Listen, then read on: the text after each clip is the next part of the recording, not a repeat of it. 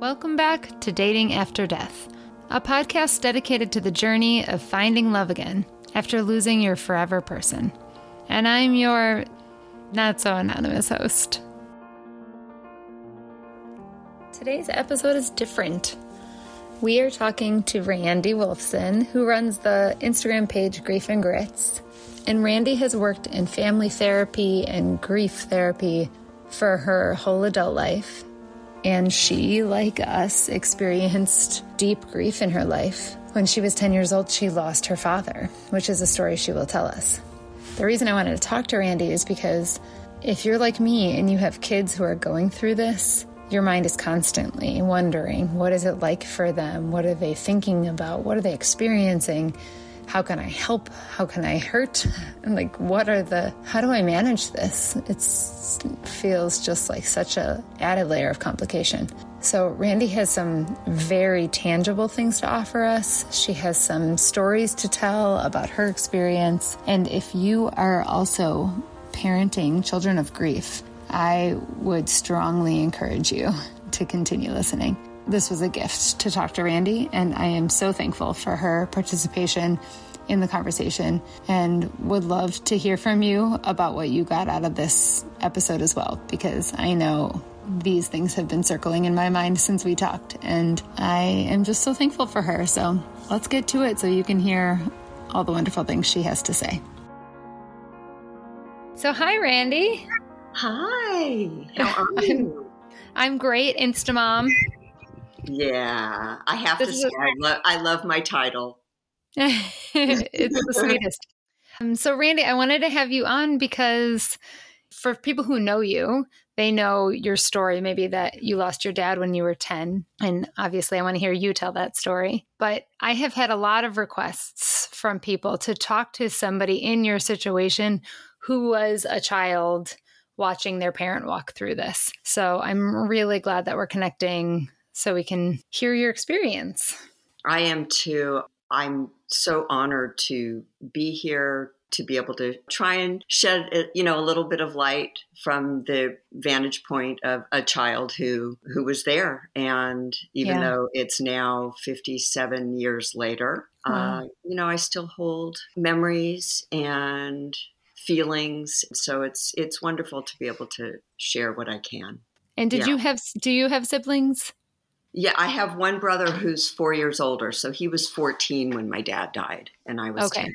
Yeah. So Randi, can you start by telling us your parents' love story? Oh, yeah. I love their love story, actually. My mom was only 18 years old when she met my dad.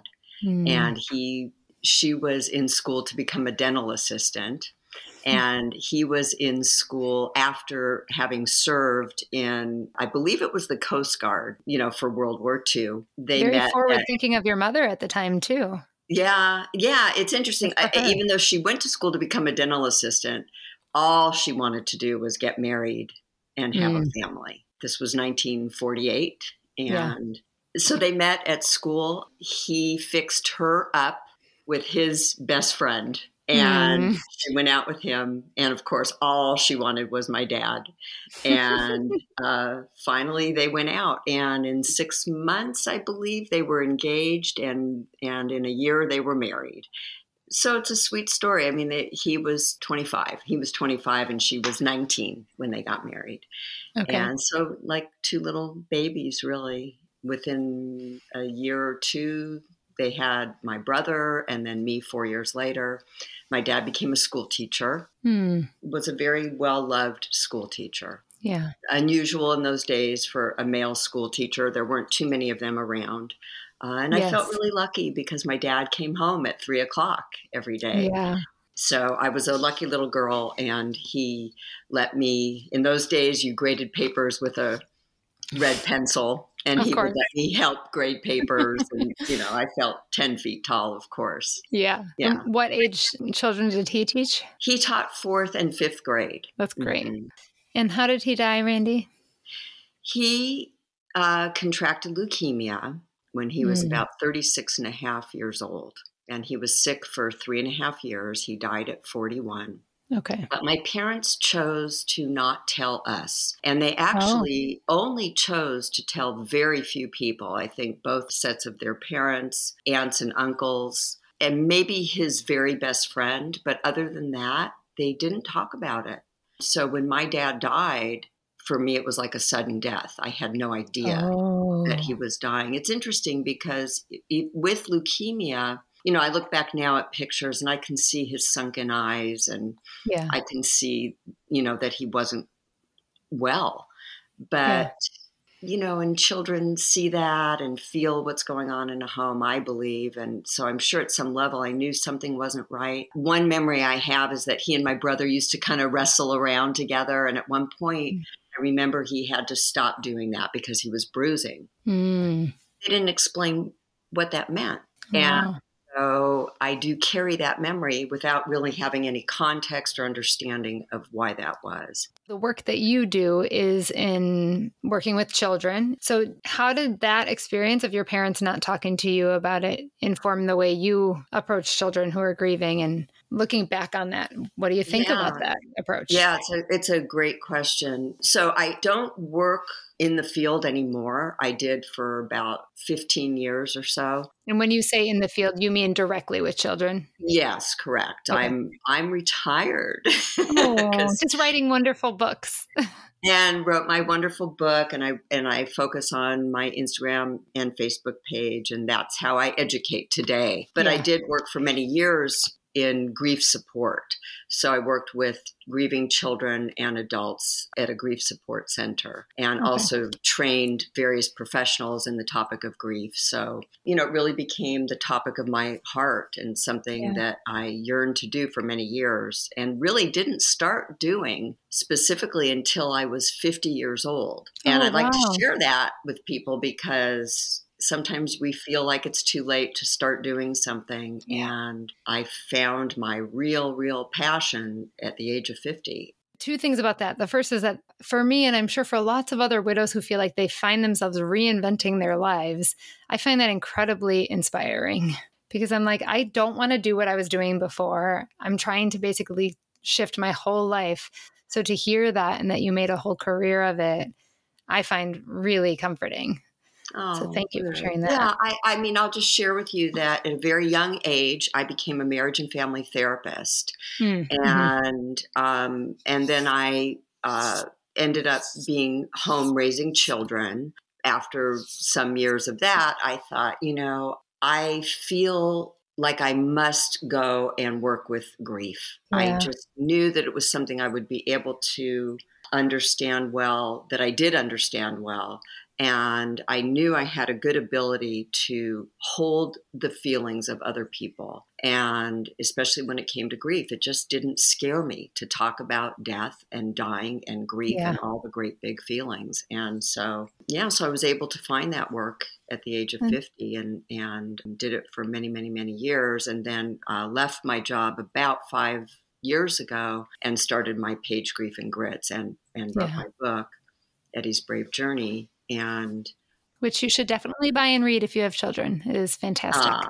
Thank you. So in answer to your question, though, of course, yes, that informed everything about how I think people should talk to children.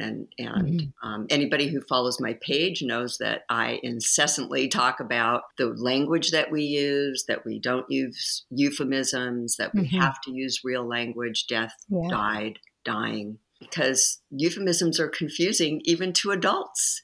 I've heard adults say, a doctor told me, we lost your person. And they stand there staring for a while, not understanding what that means. So, can I give an anecdote of this exact thing? Yes. The day my husband died, I was teaching kindergarten. My associate teacher decided to tell the class that I had lost my husband. One of the little girls in the class stood up and she said, "We are excellent finders and we are going to find him." And she was convinced, right? She was like, "Let's go, everybody." It was so sweet. We're going to find him, and she told me that story and I was just like, why did you say that? It's so confusing for them. Yeah, exactly. And I've often wondered, my dad died on January 8th. And so they were on, in those days, it was called Christmas vacation, not winter break. I think about how those children, they left for Christmas vacation with a teacher and came back to their classroom without. And I've always wondered, what was it like when those children came back and how was it explained to them? And I can't imagine that in 1966, somebody came in, and you're talking about 3 years ago, and somebody didn't know how to really explain it. So you can imagine in 1966 how much it must have been avoided at all costs to really help these children find a way to process what might have been their very first experience with death. So you had this sudden death of your father as you experienced it. What was the aftermath like for you as a 10-year-old girl with a 14-year-old brother? Yeah, it was, it was scary. It was scary. It was confusing. To have this person that you loved more than anything. And as I said, we had a good, close relationship, and I knew I was well loved by my dad. And to suddenly no longer have him there was scary and confusing. Those are, I think, the two biggest words. We often think grief is just sad, and it's so much more than that, Yeah. When he died, did your mom tell you what had happened and kind of the backstory? Yeah, so I love to tell this story because it's just the perfect example of what not to do, which is, my mom sat me down. It was a Saturday morning. We had been sent over to my grandparents' house because he had gotten really, really sick, and I believe ended up in the hospital and died that Friday night. And my mom sat me down at my grandparents and said, God needed another teacher in heaven. And of course, I had no idea what she was talking about. Yeah. And then, of course, I'm sure very quickly after that, I don't have much memory after that, but I'm sure I understood pretty quickly after that what she was talking about. Yeah, I don't remember exactly when I was told what had happened to him, that he had been sick and all that. I don't think it was too long after that, because I carry a memory of knowing that information all my life since he died. Yeah. Was there part of you as a young girl that was angry with your mom for not letting you into that process or letting you say goodbye to him? Or not as a young girl. I don't think I understood really that part of it. Yeah, like that you had that option even. Exactly. Yeah. I definitely came later. And what I will say is that at about the age of 12, I started having anger bursts, is what I like to call them. Some people call them temper tantrums. And what I, of course, didn't understand until much later was that was my way of saying, pay attention to me. I didn't know how else to express what I was feeling because nobody talked about it. I will say that the one thing that my mom did well was she talked about my dad, and we as a family talked about my dad. So that was never pushed aside, to be able to talk about my dad. But there was no understanding of grief and all those feelings that come with that. When my dad died, she later told me that she went to the library to look for a book. And the only book that was there was something about, now that you're a widow, here's what you can do about your finances. And was it. Yeah. So she was probably pretty alone as well. Yeah. There was a group that she joined called Parents Without Partners. Oh, yeah. And it might still be around. I remember that from Sleepless in Seattle. Yes. One of my very favorite movies. Yes, me too. Exactly. And, in those days, in 1966, 67, most of the people were divorced. There was a young widow and a young widower that were in the group that she found. And of course, they gravitated towards each other because they understood each other. But again, it was very social. It was just people to get together with. But there was no processing of grief.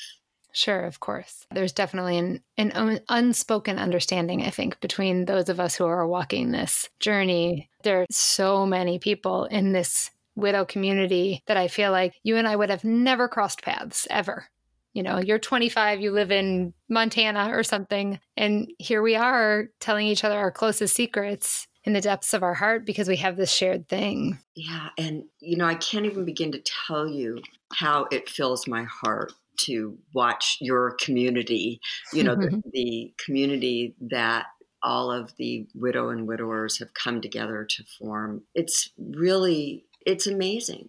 And It really because I is. think about my 35-year-old mom who Yeah. had nothing like that.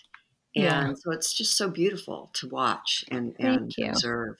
So your mom watched those two fall in love, it sounds like. So when did love come into her life? Well, I was thinking back to when she first dated, and I want to say it had to be under a year after my dad died. I think it was somebody who knew my dad somehow and asked her out. Oh, okay. And she went. I don't remember exactly when she told me this, but I remember the story that she went out and the whole time was looking all around the restaurant thinking somebody was going to see her out having an affair. Yeah.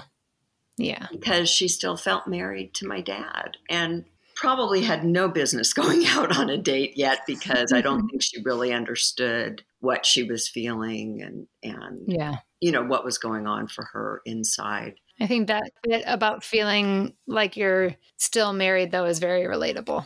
Yeah, of course. Especially when, that's what your whole life goal was, to be married from the time, she met him at 18 and could never have imagined, of course, as you know, being in that situation. So she went out on that date. Did they become a thing? Did they go steady, as they used to say? No, I don't think she ever went out with him again. Okay. But she did start to go out with somebody else, and that went on for a little while. And was she open with you both about it?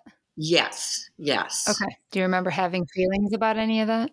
This person I really liked, and I remember being okay with this person. I think there were a few other people she dated, and I remember not being happy about it and not liking being left at home, probably with my brother, I just didn't like it. Yeah. And then she was fixed up, had a date, I believe it was September, and she got married by February. Oh, that was quick. Yeah.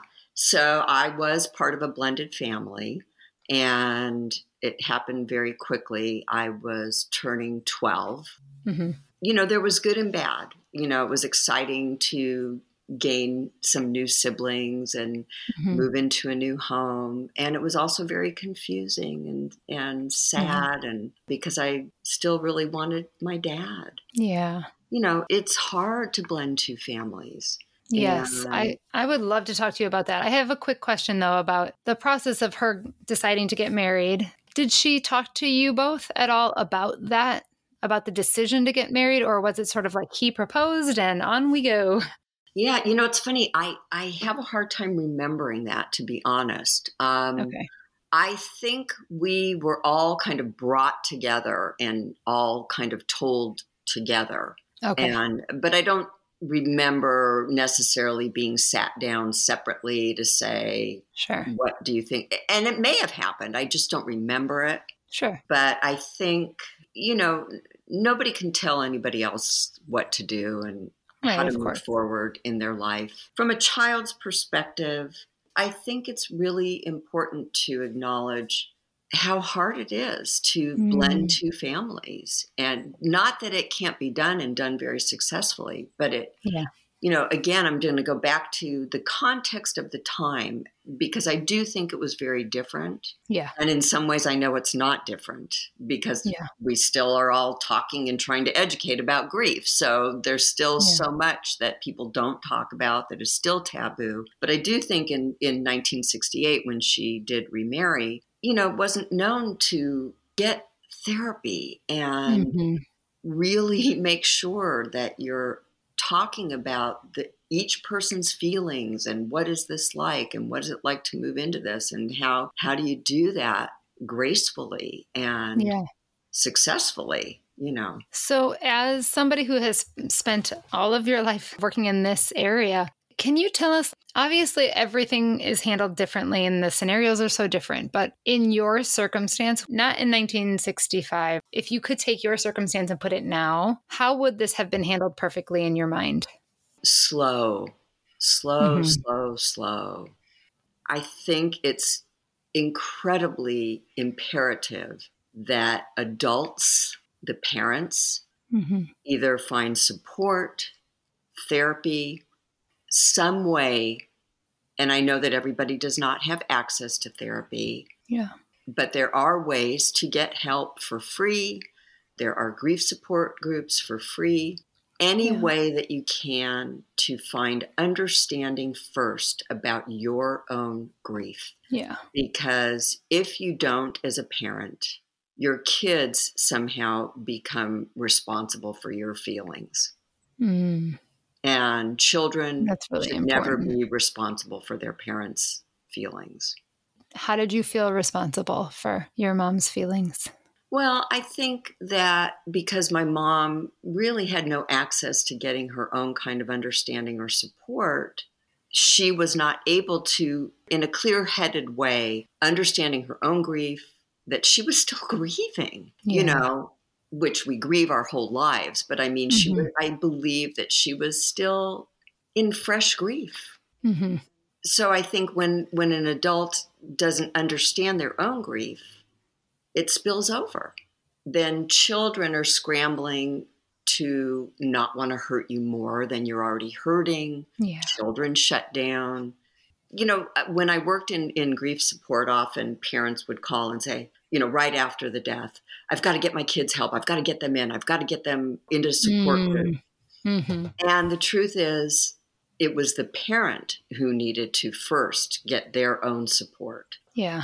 The example being when you're on an airplane, you put your, the adult puts on their oxygen mask first. Yeah. Because that's the only way that you can properly care for your child. And it's the same way in grief. Yeah. I am going to take a pause in the episode here to do a plug for BetterHelp.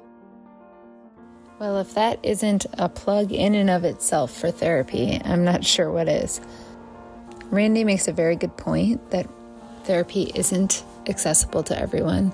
And I absolutely know that that's true. This is also one of the reasons that I appreciate BetterHelp as a means of therapy, because they do have a sliding scale for what you pay based on your income. So if money is something that prevents you from doing traditional therapy, this could possibly be a really great route for you. It is certainly worth looking into. And if you go to BetterHelp, HELP.com/datingafterdeath, you will also get 10% off your first month's membership. So go ahead and check it out.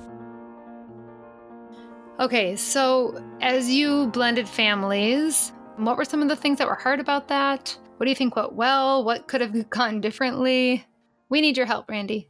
Oh. Yeah, and I do want to be respectful because there are other people that are involved in this, and so I'm going to speak in very broad generalities. Yeah. I think that the main thing, and I guess I've already said this, but maybe I can't say it enough, is really talking, really sharing, really understanding, I think, too, what both adults are really looking for. I think that oftentimes adults are looking for two different things. For example, I think that my mom really was looking for a husband, not even necessarily another father for her children. Yeah. I think she really wanted a romance and a mate. Sometimes two parents come together, two adults come together, and maybe one person is looking for another parent for their children, and the other parent is not ready to take on these new children. Yeah. And so there can be conflict that way. So there's so many things that come into play. I think that often when you find love and you find romance, my God, of course, you're excited and you want to move forward as quickly as possible and jump into that and feel love again and be taken care of again and all of that. But now there's so many new layers to consider. And so that's what I would really want to caution and impress upon people who are wanting to blend families, the importance of, and what the children are feeling. I'll give you a little tiny story that it feels so sad for me to tell it, but I think it's important, and I think it's something that gets overlooked. We had made a decision that we would try calling the other parent mom and dad. Okay. Now, I was this little girl who was grieving so hard for my dad. I did not really want to be calling anybody else dad. That makes me want to cry. We wanted to be the Brady Bunch. Yeah. And now in those days, you had like you had two phones in a household, and one was in the back of the house and one was in the front of the house. And I remember the phone would ring, and if the phone was for my stepdad, I couldn't yell, "Dad, phone for you." I remember walking from the back of the house to the front of the house where he was sitting so I could say, "Phone for you." Because I knew that I couldn't say his name because we had agreed to call each other's parent mom or dad, but I couldn't say dad. So, but I had. So when you say we agreed, what does that mean? Does it mean we agreed? Meaning my siblings, my new siblings, my step siblings, and I decided this is what we would do. Were they older than you or younger than you or mixed in? One was about my age, close to my age, and one was close to my brother's age. Okay. But I had nobody to tell that to, and nobody was aware of that. So the little hurts that we carry grieving children that might not be seen. But if there's no discussion and no opening of conversation, how is a parent to know that? And how is a child to know that they're safe to talk about that? Yeah. All of this personally for me is very affirming considering my relationship is in the slow path. And my former mindset in life is always pushing back against that. There's always this part of my brain that's like, you're supposed to get to the next thing. You're supposed to move in. You're supposed to be co-parenting at some point, right? But then like this new version of me that's like, this is too complicated. I love him desperately, but I don't really want to do all that. They're at odds a lot. So it's nice for me to hear you say, take your time. And I think the other thing that we do pretty well is we have the hard conversations all the time. He and I about what do you want and what do I want? And it has taken us a while to come to the same place of being like, oh, actually, this is what we both want. Yeah, that's so wonderful to take your time to understand, because I think that's what grief is about, understanding boundaries and the boundaries, the new boundaries that we have to find for our grieving hearts, and what and who we want to let in and keep out and how much we let in and keep out and all of that. And I think it's a constant learning and understanding. And so I love that you're doing that, because otherwise I think it does spill over to the children. Yeah. And I mean, also I don't feel ready to give up my old life totally, and I assume they don't either. I do have this question for you. So I posted the other day about, I just am genuinely not sure how much agency to give my children over the time we spend with them, because I know it's really important to build relationship between my children and him and the kids together and me and his children. But like, I feel like the older they get, the more they're going to be like, I don't want to do that. Like now they're kind of flexible, but how much do I say, no, this is what we're doing as a family? And how much do I say, like, I understand you don't want to do that. We'll find something else for you to do today. Yeah. Your kids understand that you're in a relationship? Yeah. I mean, we've been together for a year and a half. They've known for about a year. And we are at the point where we're all hanging out together every once in a while. And are you getting pushback from the kids about that? They're pretty good. I feel like they know it's important to me, and so they don't want to push back too much. Like, they've been very lovely, which also makes me worry a little bit. Like, oh, no pushback. We did all spend the night at his house this past weekend, and they were sort of like, we don't want to sleep over, but he lives an hour away, so it just made sense. I could logistically talk them through that. But that just had me, sort of on like antennas up. Okay, they're saying no. How much do I push and how much do I listen? Yeah. Well, so what I will say is always listen and then provide opportunity to talk it through, and hear what they have to say. I don't think there's ever anything wrong with listening, hearing their point of view. Obviously, it's not up to children to run the show. Yeah. Yeah. It's important that they know the adults are the people in control, but their feelings are always valid, in terms of hearing them. It does not always mean that their feelings will be granted per se. And there also might be ways that some of their feelings can be thing. I think there's lots of ways to compromise. But I do think it's always important to listen and hear. Yeah. Okay. I love that. Some people were saying, and I was agreeing, that it's important to give children choices, even in a bigger choice that they didn't necessarily make. Right. And like, as a teacher, I think about this a lot. Right. Yeah, we're all going to go there. That's not really the choice you have today, but you can help choose where we eat dinner, or, the little things that give them this sense of like they have some ownership over it. Absolutely. It's the old, you're going to get dressed today. Would you like to wear the pink shirt or the blue shirt? Yeah. Yep. And yes, so I think that's wonderful. Yeah. I'll just throw one more thing out. And I think that it's really important for parents who are, dating somebody new. I think that one of the biggest fears that children have, and I say this because I did work with grieving children for quite a while, one of their biggest fears is that they will not be able to talk about their parent who died anymore. Yeah. And that suddenly their parent will no longer be a part of their life. And the other big fear is that they will lose you. Mm-hmm. Yeah. And so I think there needs to be space for that conversation to happen too. When you say lose me, I'm using that in quotes, do you mean physically, like as in my death, or as in they would lose my time and attention to this new relationship and this new family? Yeah, I mean, I'm talking more about that, but it's also important to know that one of the biggest fears that children do carry is that their other parent could die. Of course. And as is mine. Absolutely. Yeah. Absolutely. And so, we're just so afraid to have those conversations.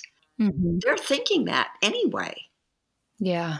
So here's a question for you. I try not to put too much of this in through my own lens, because I know my story is just one of many. But in talking to you, I can't help but do it because I'm thinking about my situation, right? So I hope this is applicable to other people. My boyfriend very much is in the, I am here to talk about him. I will follow your lead.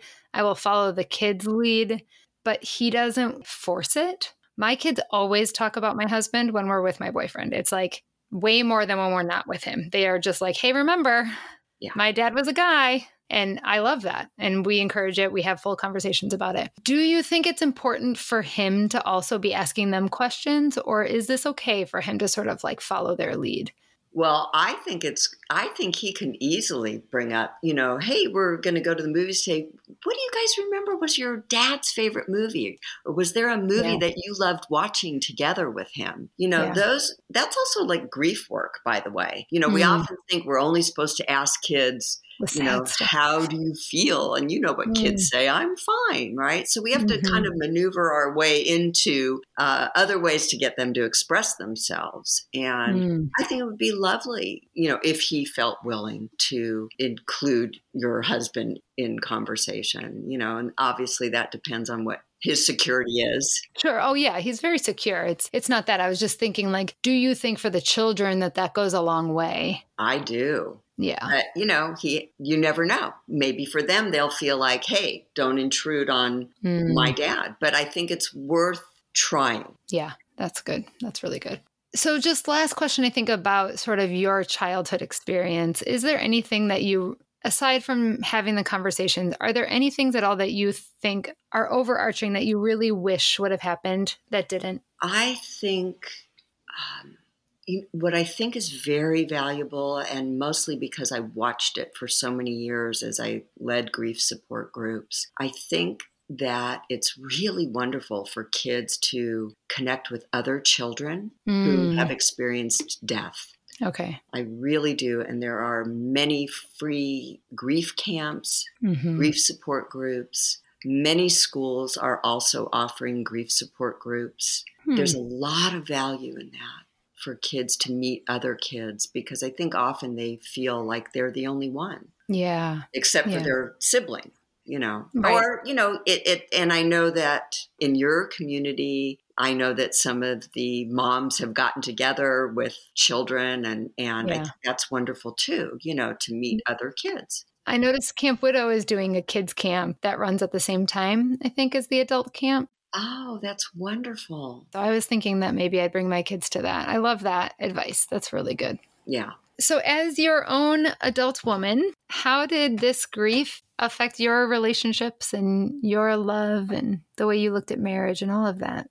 Yeah. Well, I will say it did not deter me from wanting to get married. Maybe in some ways it pushed me even more to want to, I think, almost like recreate, to be able to have what I did have at one point as a child, and then what was missing, after my dad died. But I think most people who experience death carry this feeling of, when is the next important person going to die on me?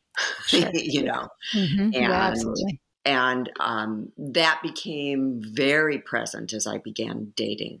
And interesting. Very panicky if somebody were 10 minutes late, or we happened to separate, let's say at a mall, I remember panicking, where is he? Where is he?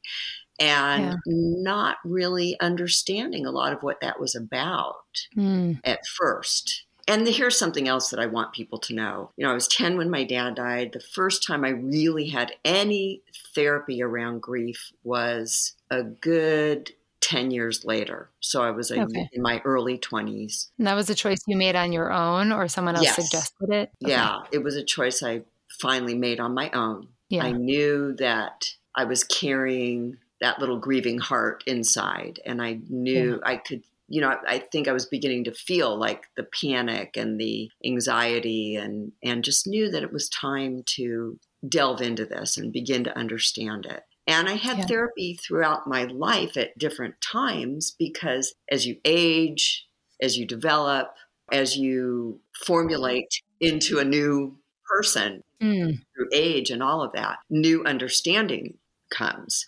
And so I do like people to know it's never too late to begin the process of understanding your grief and delving into it. That really played a part in dating and panicking and anxiety and, wondering, when will this person leave? And so I think that's important to understand, because I would love to see people get understanding for that much earlier than I did, and gain the knowledge and the tools so that when those feelings crop up, there's a way to understand and hold yourself and hold your own heart. Was a lot of that fear and anxiety that whoever you were dating would actually die, or was it hard for you to trust that they were going to stay emotionally? I would say both. Both. Interesting. Okay. And at what point did you recognize that?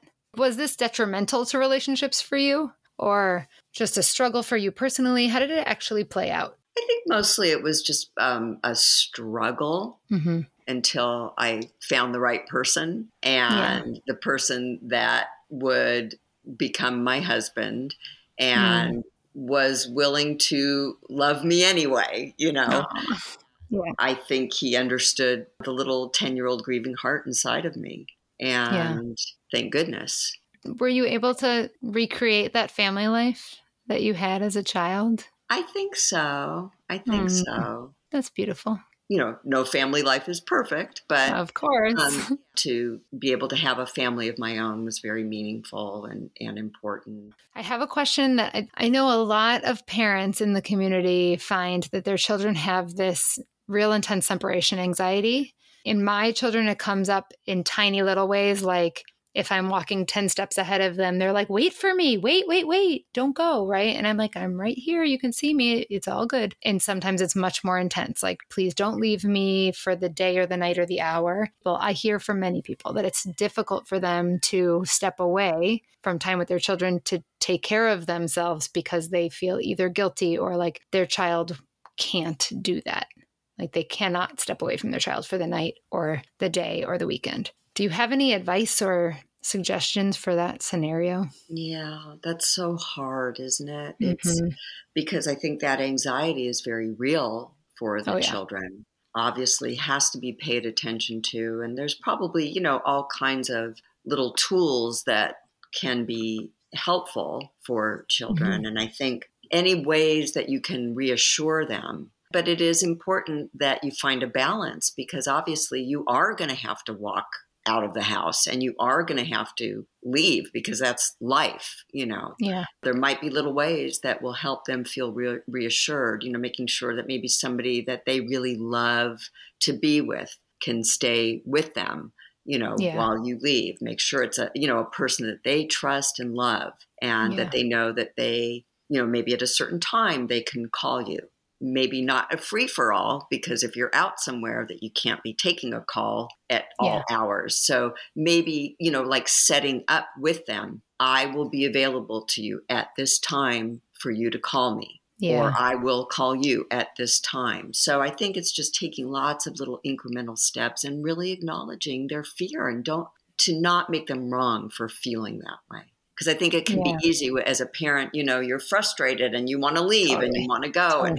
And so we can end up feeling angry at our child for that. And so I think it's remembering to hold some compassion and understand where their fear is coming from. One of the most important people in their lives dropped off the face of the earth. And that is scary. Yeah. Such good advice. Do you think there are things that we haven't talked about that, given that you have an audience of mostly young widows, that you really want to say or tell us? I think that maybe just to reiterate, please take good care of your hearts. Pay attention to your grief. It's so important for you, for your children, and to make sure that you're not relying on your children to take care of your hard feelings and your big feelings. Yeah.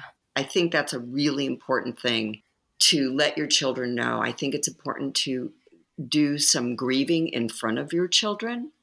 It's natural to cry. It's natural to feel sad. I don't think that you want to be exploding with feeling in front of your children because it's not their responsibility to take care of your really big feelings. And so that's why I say, please make sure that you're attending to your own heart. And that to remind your children that, I feel sad too, and I miss your dad too.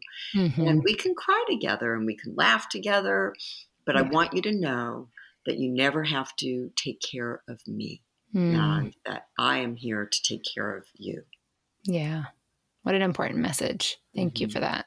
Randi, I cannot thank you enough for doing this. It's so important for those of us who are parents just to hear your perspective and to see that you have lived a beautiful, thriving life despite having gone through this. And you are, by everything I can see, a lovely human.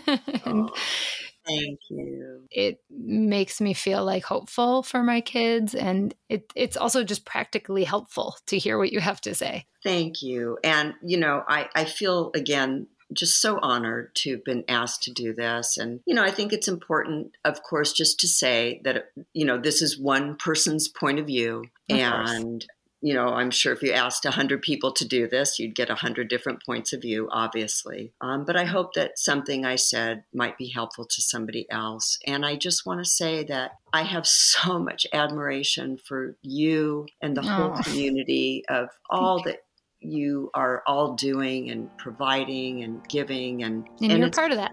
It's so hopeful. And I just am grateful for you. Thank you. Aw, it's a love fest. Absolutely. All right, Randi, thanks. Thank you for having me. Bye. Bye. So good, right? I just loved that. If you are interested in hearing any more about how my kids have processed this, I have done a conversation with them both on the Patreon as well as for a little short episode. So if you go back to season 1, you will find that there is a conversation with my kids, which was pretty early on in our dating relationship, but I think it's interesting to hear their perspective on things. Thank you always to those of you who have followed the show, left reviews for the show, shared the show on your social media. It really means so much to me, and I think it is helping people. So any more of that you can do is always appreciated. I know the holidays are coming. I know it's a hard time of year. I am sending love as we all navigate this together. Until next week, this has been Dating After Death.